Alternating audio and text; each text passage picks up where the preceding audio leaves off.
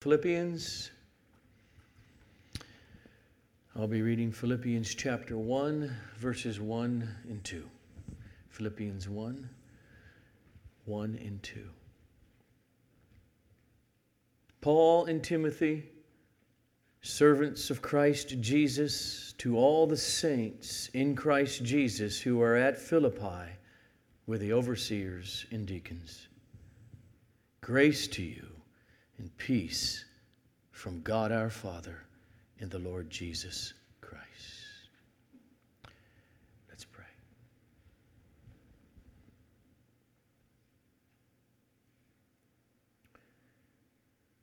Father, we're here. We're here not to service any of your needs because you have none. We're here to be served, to feed. Now upon your word, upon this grace, upon the grace working in our hearts, peace.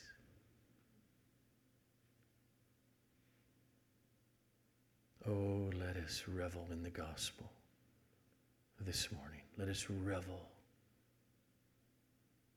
in who you really and truly are, though we shut you out so often. Work in us, your people. Draw us near to you, to the glory of our Lord Jesus. Amen. So this morning, second week in the book of Philippians, we're going to focus on being a slave, and we're going to focus on God's grace, peace to us, which is all found right here in the very formal opening of the letter. The sender, who's it from, the recipients, to whom, and the formal blessing to you. But Paul's Paul. Paul's the apostle. Paul's the great theologian, and he doesn't waste words. And so I contend, though it's a formal opening of a letter in the Roman Empire in the first century, it's much more than that for Paul in these words. And so first, we look at the sender section, how they opened letters. We put them at the end after the letter, sincerely yours, so-and-so. Here, at the very beginning, the writer says who it is that's writing. Verse 1, Paul and Timothy, slaves of Christ Jesus. Now first, right, Paul is in Rome. He's under house arrest. Timothy, oh, he loves Timothy. A younger man in the ministry of the word with Paul now for many years. He's like a son to him. Timothy is with Paul, serving Paul, helping Paul. And so that's why he writes, Paul and Timothy. But Timothy is not writing this letter, and it's not a joint letter that's being written by both of them. The letter is in the first person singular throughout. I, me, my. Or like he says in chapter 2, I hope in the Lord to send Timothy to you shortly. But he's just recognizing Timothy, and the Philippians know Timothy. They love Timothy. Timothy's been there a number of times. He was there at the first planting of the church. They want Timothy, actually, to come to them. They're asking Paul to send him. And so that's why he opens up Paul and Timothy. And then the next word, douloi, slave. Slaves of Christ Jesus. Paul uses that term slaves in the opening of a letter only here in Philippians and in Romans and in the book of Titus. clearly Paul wants to communicate that he, Timothy, and the Philippians, they are owned by their master. They are ruled over by the Lord Jesus Christ. Implying that being Christ's slave is true for all Christians. As Paul wrote to the whole church in Corinth in 1 Corinthians 6:20. Hear the words. You are not your own. You don't have freedom anymore in that sense. You don't belong to yourself. You are not your own because you were bought with a price. And therefore, glorify God in your body. That's slave lingo. And just remember, like the vast majority of every culture throughout human history, the Roman Empire also was a slave culture. There are three ways that people became slaves in the Roman Empire. One is by war, conquest. You lose. If you're not killed, you're taken back. Healthy body, sold as slaves. Secondly, those slaves have babies. They're born to slaves. They're born as slaves. Thirdly, was many people, basically day laboring, trying to get by, hand to mouth, would choose, this insecurity, I can't take it anymore, and they would sell themselves into slavery for economic security. That's the cultural context that Paul's living in choosing to use the word doulos, slave, or douloi, plural, slaves. And it is foundational to Christianity that no one can become a slave of Christ until they realize that by nature they are slaves of sin. We're all slaves of sin. Actually, in these three ways of the Roman Empire. First, every human being is born a slave of sin. Ephesians 2, and you were dead in the trespasses and sins in which you lived, and you were by your nature children of wrath, like the rest of mankind. And we're also slaves by being conquered by sin, mastered by sin. Paul writes in Romans 6:17, you once were slaves of sin. And we are sinners by debt. The wages of sin is death. There's a price for redemption, in other words, because of our sin. And that price, to be freed from the slavery of sin, is death. And in the Roman Empire, there were three ways that slaves could gain their freedom, and many, many, many did. It's what free man means, once a slave. When you see that in the New Testament, no longer a slave. One way was that you served out your period of time if there was some kind of a contract of why you're in slavery and your years of service are up and now you gained your freedom. Secondly, slaves, many of them had the right to earn money, and they would earn money and save money, and they could buy their freedom from their master by paying it off.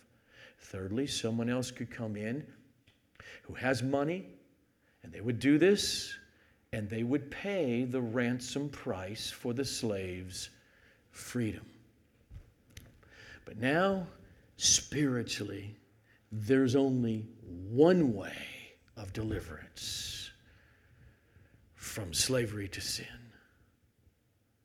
There's only one way to get that debt paid off. And that is, it has to be bought by the only person who could pay the price. No human being can ever purchase their own freedom. They can never earn enough to pay the price. And a person who's never experienced what we're talking about right here this morning, a slave of Christ. Those are such joyful words to Paul. A slave, a doulos, of my master, Jesus Christ. A person may think, well, look at that, just okay. You're a slave to one master and you transfer to a slave of another, and that's not what it's like. There's no comparison except in our allegiance. Our allegiance and love of the master. He is our master. That's why Paul has no problem using this analogy. He owns us.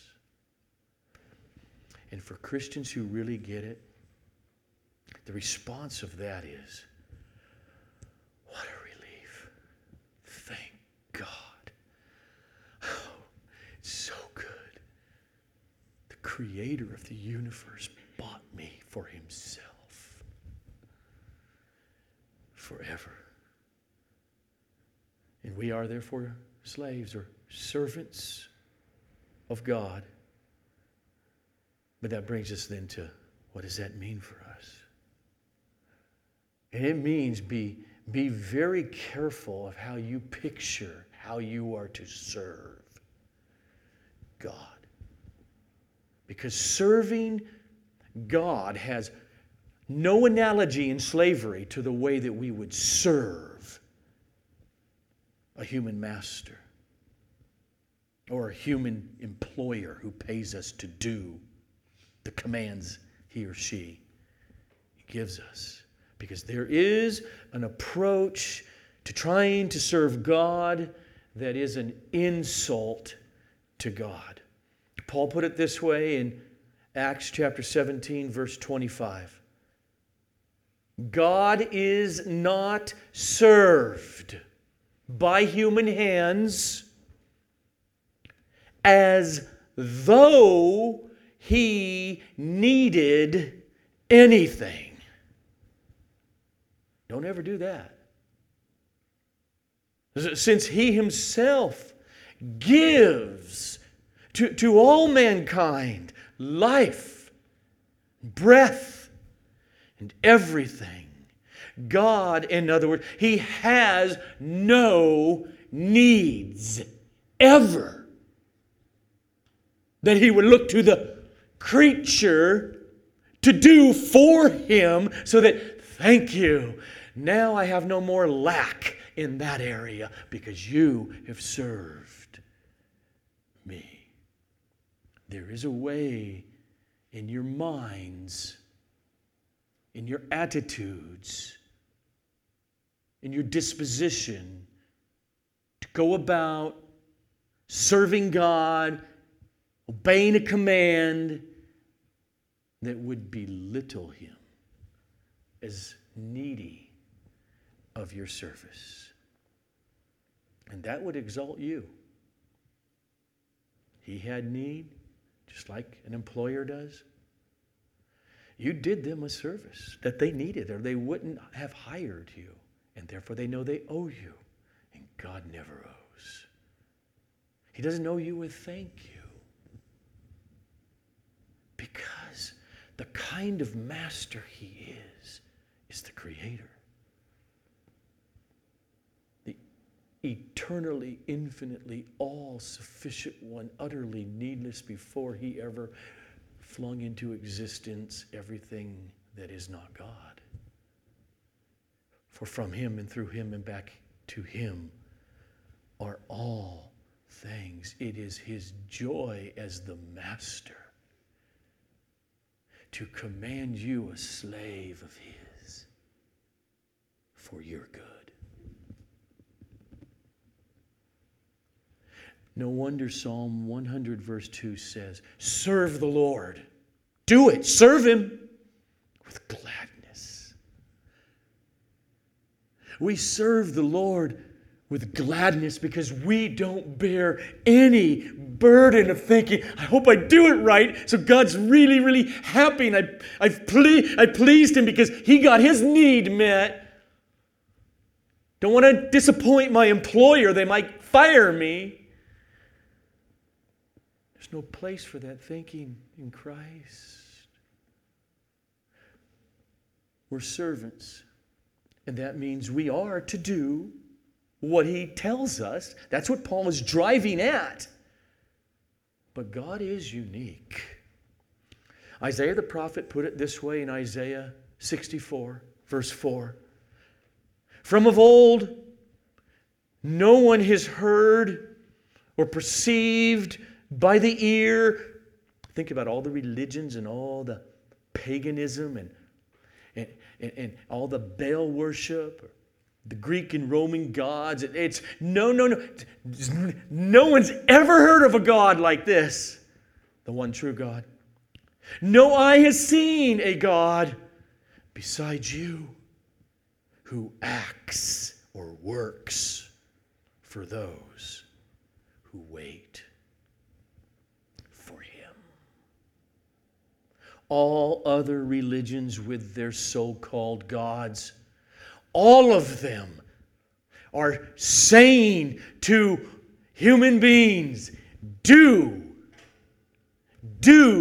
and then you'll get the prize at the end of the rainbow. You'll get the paycheck. But the God of the Bible, never. He is utterly and eternally self-sufficient. And the great news of the gospel is that He has a goal in creation and in redemption. And that goal is that He will go get for Himself a people, that He will be for them for all eternity. As Jesus said, I did not come to be served, but I came to serve, to lay down my life as a ransom, price paid for your freedom for many.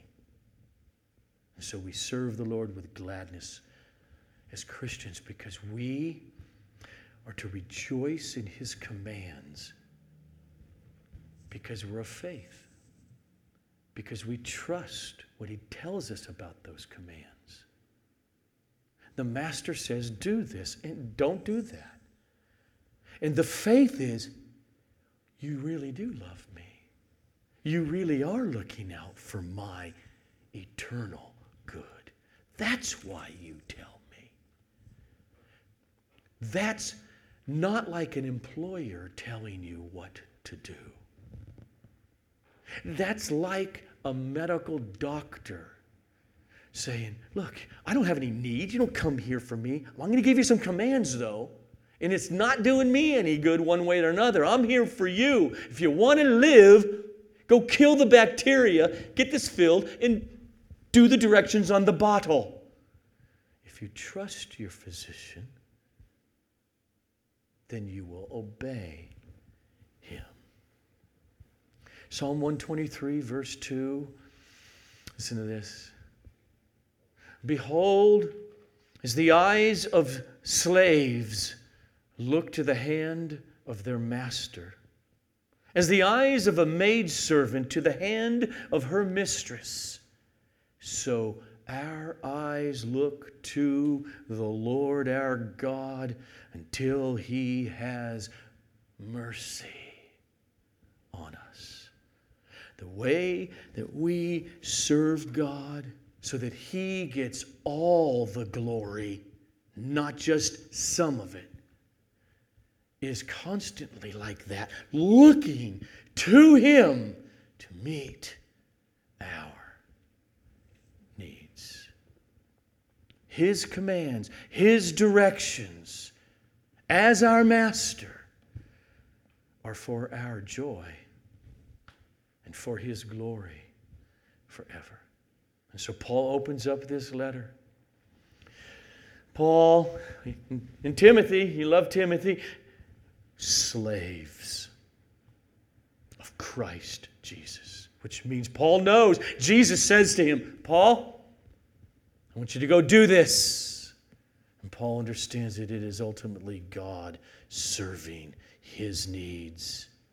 As Paul, an undeserving wretch, gets to participate in the gospel during this short, brief life, now in prison, but it will redound forever and ever and ever in the promised resurrection. Oh, it's a happy word for Paul, a slave of Jesus Christ. That's the sender section. Then the next formal part of the opening of letters is the addressee section. To whom is he writing? To all the saints in Christ Jesus who are at Philippi. That's how we know this is written to the church in Philippi. We call them the Philippians. Along with your overseers and deacons, we see that church structure it's not just a bunch of Christians hanging out in the city. I'm a Christian, you're a Christian. Let's get together. There is a structure. They know who each other are by name. And there's leadership in the oversight of the elders. It's called overseers. And then there are deacons and to do a lot of the other tasks and make sure this stuff gets done, because this is a community. But again, look at those first four words. To all the saints. The saints. That's who he's writing to. The hagioi. That's the Greek word. Holy ones. The set apart ones. The Christians, in other words, in Philippi, they were not super Christians. Because you hear the word the saints.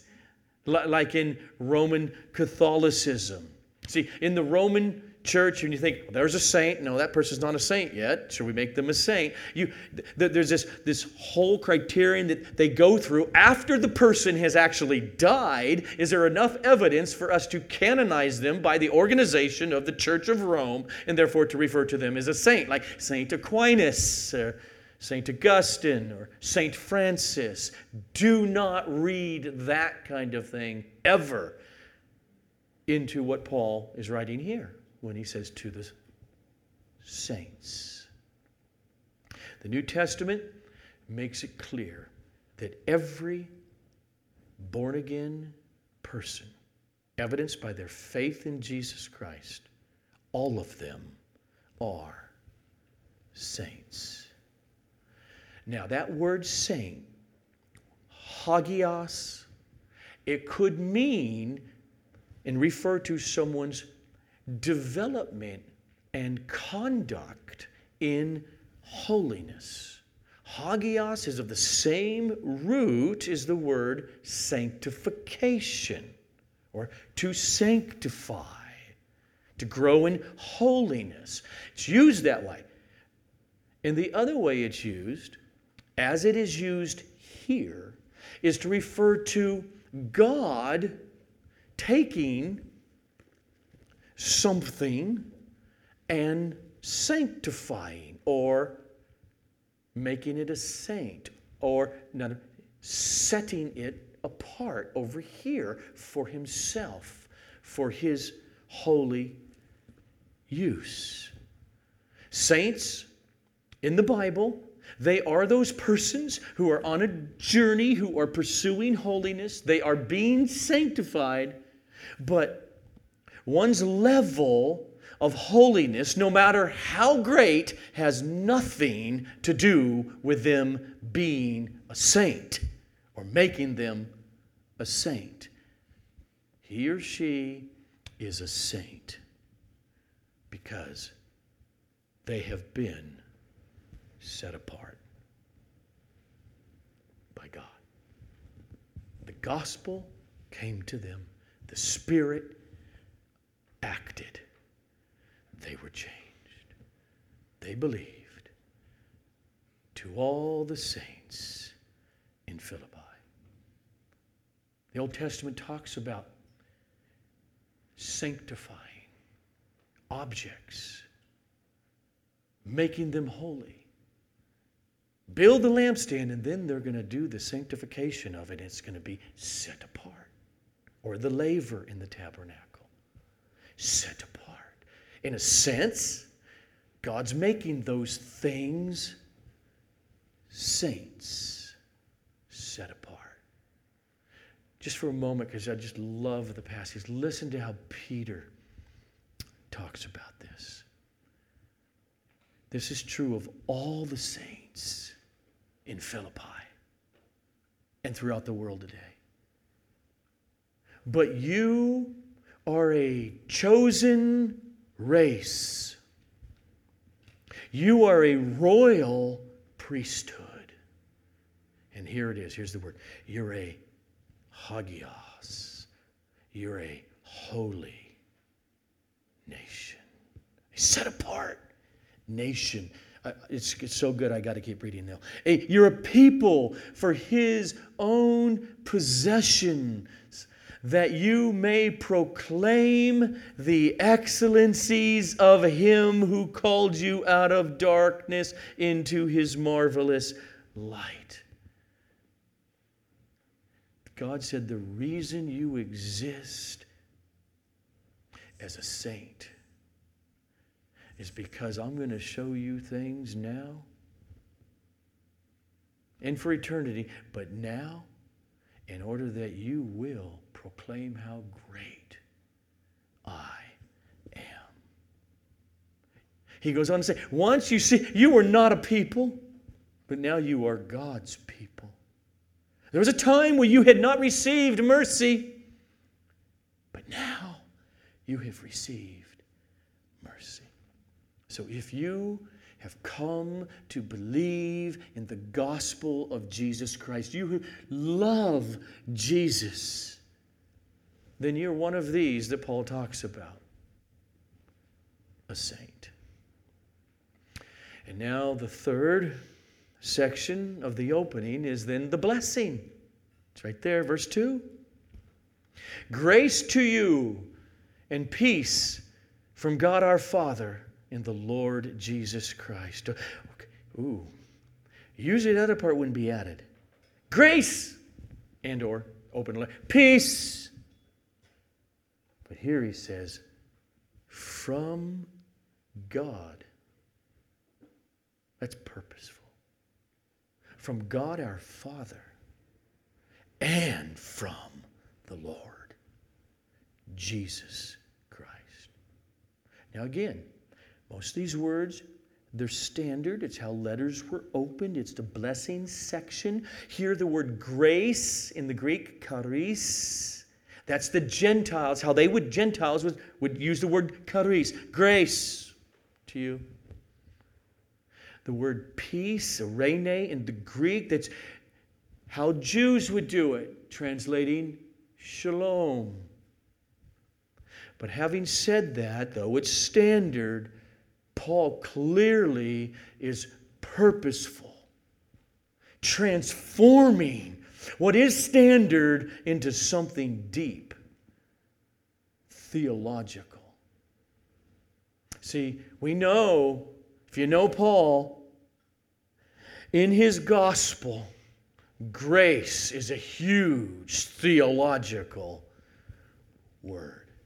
For Paul, if you summed it up, grace for him means God's goodness, giving to those who could never deserve it or earn it. It is utterly unmerited. And so Paul opens this letter up, grace to you. So as Paul unpacks grace throughout his letters, this is what he's talking about. The God who made you, who from all eternity is infinitely happy and joyful in himself, Grace means that God is reaching out and He is bringing unworthy sinners to Himself to experience His joy of the Holy Trinity. That's Paul's understanding of grace.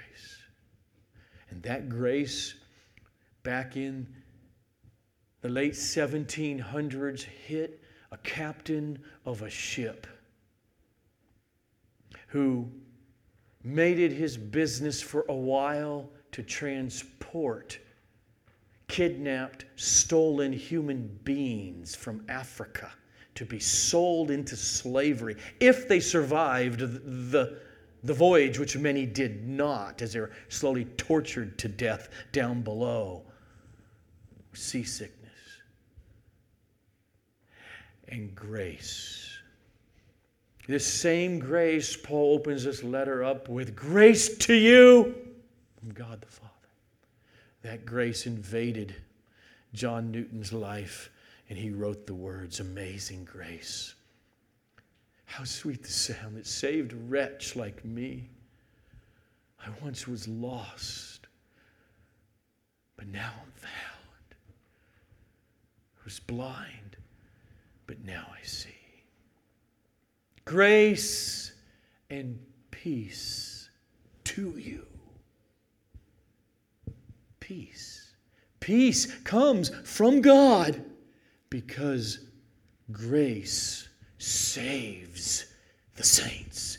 Grace saves the saints because God's wrath that was toward them was turned away from them, and it was fully dispensed on His Son, Christ Jesus. And that's what brought peace. That is what caused God to be reconciled, okay with you, a sinner, whom He has brought to Himself. He is now at peace with you.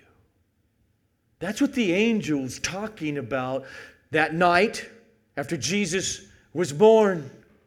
Glory to God in the highest, and on earth peace among those with whom He is pleased, which is the saints. This is much bigger than world peace, which will never actually happen until Jesus returns. This is the Creator of the universe at peace with every sinner made saint because of grace. That great line Paul writes in Romans 5:1, therefore, since we have been made right, justified before God, justified by faith. Therefore what? Therefore we have peace with God through our Lord Jesus Christ. That peace there is God's peace toward us. It's objective. It's objectively true for every Christian. Don't you wish our subjective experience always matched that? That's something we need to struggle for in our lives, in our walk, in our prayer. Peace is something that we need subjectively to constantly go toward. Listen to how Paul refers to this in the book of Philippians in chapter 4, starting with verse 6. He says to them and to us, Do not be anxious. Okay, that's kind of like the opposite of feeling peace. Do not be anxious about anything, but in everything by prayer and supplication with thanksgiving, let your requests be made known to God. And the peace of God, which surpasses all understanding, that peace of God will guard your hearts and your minds in Christ Jesus. Now, one thing I want you to notice about all of Paul's letters, and true here in Philippians, is this: that all 13 of his letters that are in the New Testament begin with grace and peace to you. And he's going to write. And they all end with something like this: grace of the God the Father, grace of the Lord Jesus, and the grace be with you. At the beginning of his letters, grace to you. And at the end, grace be with you. It's so consistent, it's got to mean something. And I think we should see it like this. Paul knows that this letter, and every letter that he's writing, he knows that this letter to the Philippians is a channel of God's grace to them. As Paul, an apostle, Paul has in his head that grace to you, it's about to flow to you.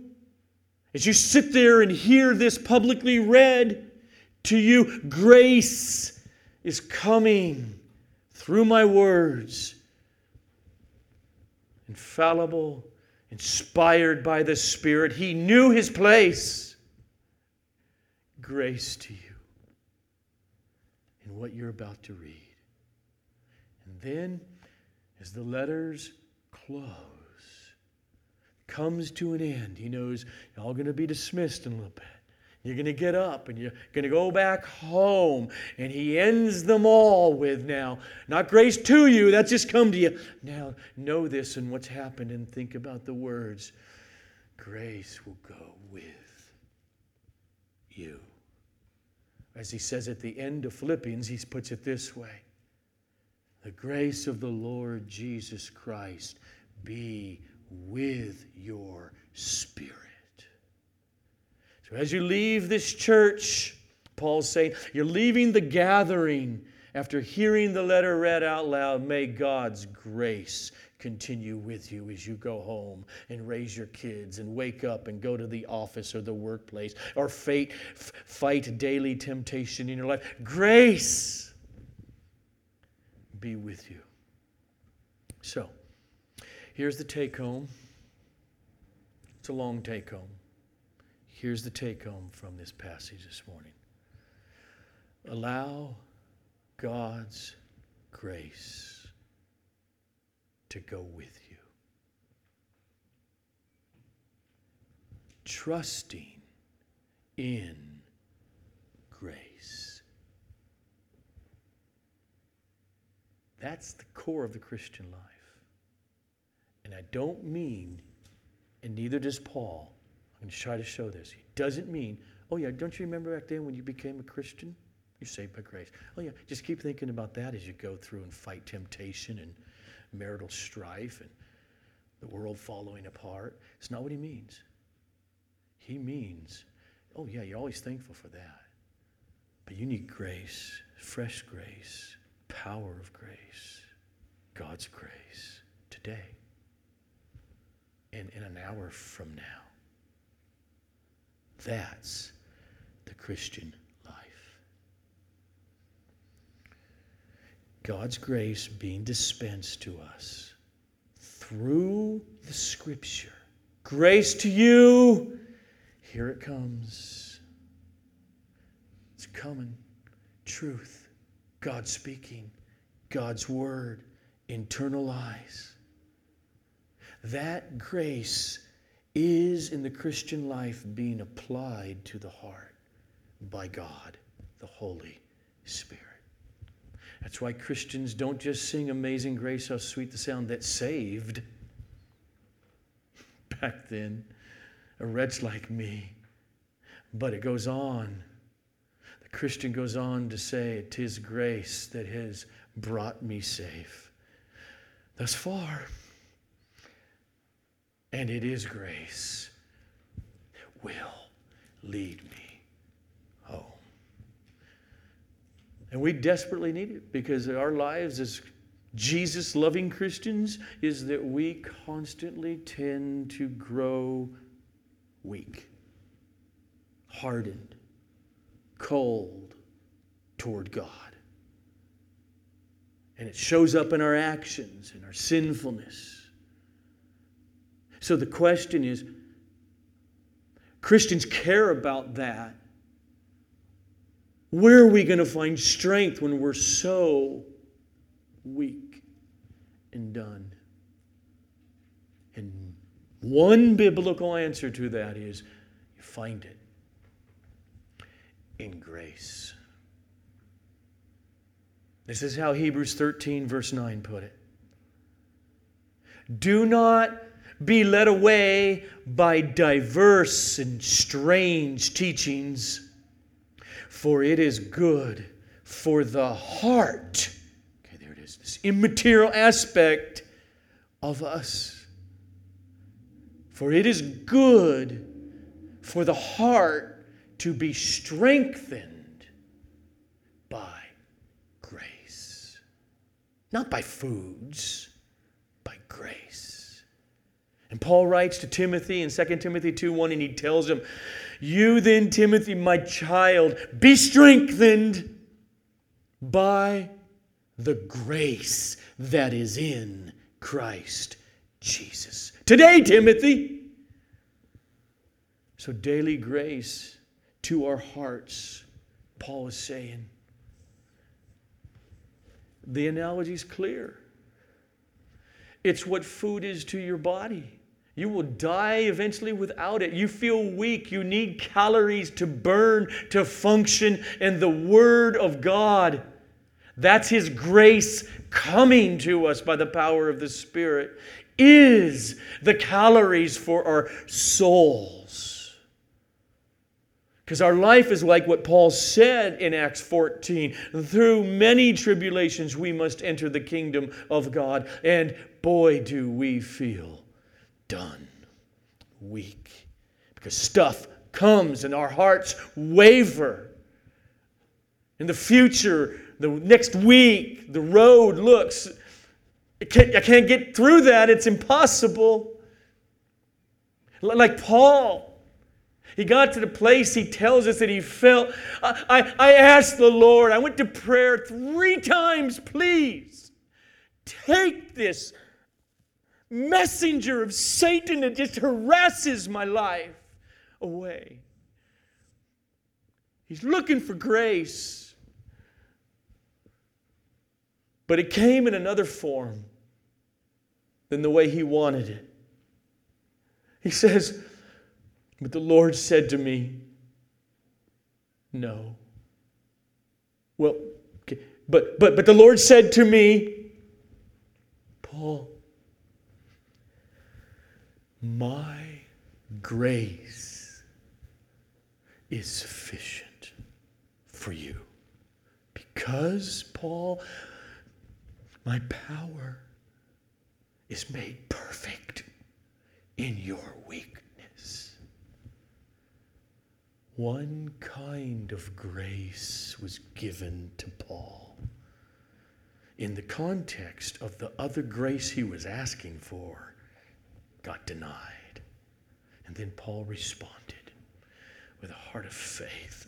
Therefore, I will boast all the more gladly of my weaknesses, so that the power of Christ may rest upon me. We should just sit for 5 minutes in quiet. Think about times we thought we were totally at the end. Look back.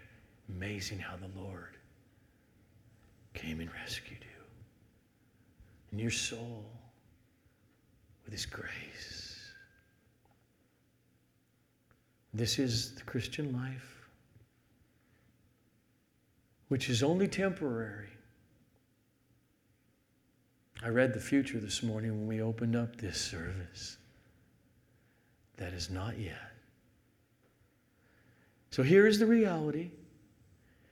You are not meant to like suffering. And you should.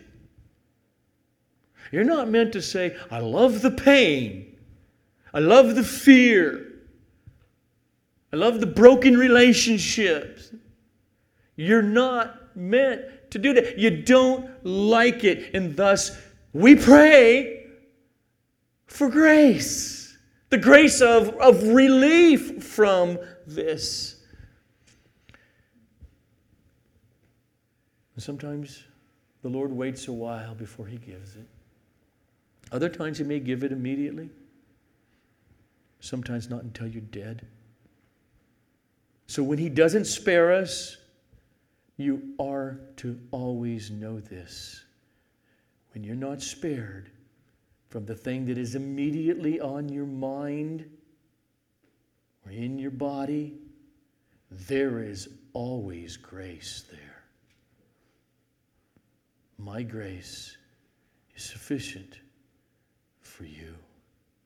There's always grace there for your eternal good and for the good of the gospel. In this very letter of Philippians, Paul's writing while in prison in Rome. Yes, Paul prayed, get me out of here. It's been a long time. I want to get back to ministry out there. No. But there's grace. And Paul writes to the Philippians in chapter 1 about his imprisonment. Okay, that's a miserable situation, and he says this. I want you to know, brothers, that what has happened to me has really served to advance the gospel. There was grace. The life of faith is not merely looking back at the cross, at grace. That's what is a life of thankfulness now for us who have been born again. Our daily walk is a trusting in the grace of God for today in your situations. The Apostle Peter, he wrote an epistle, a letter to all the churches throughout the Roman Empire, and he ends that letter this way. Because many of them were really going through it. And after you have suffered a little while, the God of all grace. Think about that. After you've suffered a little while, the God of all grace, who has called you to His eternal glory in Christ, He will Himself restore, confirm, strengthen, and establish you. All grace means the grace to have peace when you have it, and the grace to suffer. That's what Paul, in the book of Philippians, is driving at when he says in chapter 4, I know how to be brought low, and I know how to abound. In any and every circumstance, I've learned the secret of facing plenty. Everything I need, it's all met. It's the same secret of facing hunger, of abundance in need. I can do all things through Him who strengthens me. And so Paul opens up Philippians with grace and peace to you from God the Father and the Lord Jesus Christ, as you read. And he ends it with grace. Grace be with you. The grace of our Lord Jesus Christ be with your spirit. Oh, we need it. The Holy Spirit tells us through the Apostle John, we know that we have passed out of death into life. How do we know? And these are sobering words. We know because we love the brothers. We love fellow Christians. He says, that's how you know.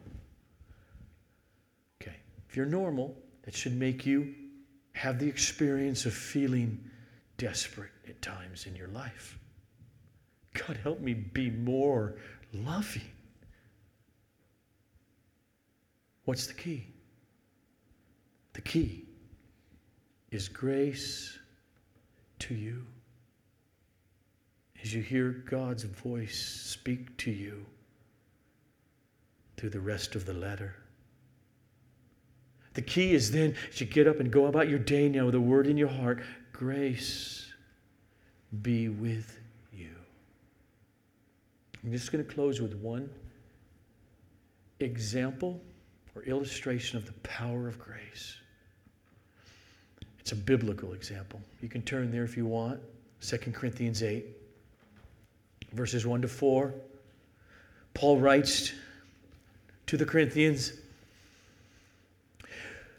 we want you to know, brothers, about the grace of God. Okay, don't you want to know about the grace of God?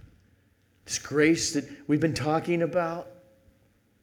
We want you to know, brothers, about the grace of God that has been given among the churches of Macedonia, including the church of Philippi. And he explains what he means by that grace of God in them. For in a severe test of affliction, their abundance of joy and their extreme poverty have overflowed in the wealth of generosity on their part. For they gave to this offering to the church in Jerusalem. They gave according to their means, as I can testify, and beyond their means of their own accord. He says to the Corinthians, they were begging us earnestly for the favor of taking part in the relief of the saints. Okay. They're like you and me. Every sin that we deal with, how were they in this context, according to Paul, freed from the very natural love of money? Well, part of the answer is he just said it in verse 2. Their abundance of joy. That was the power that broke the back of, if to the extent there's any sin in their not giving, in their love of money, it was their joy that's freed them to give to that offering.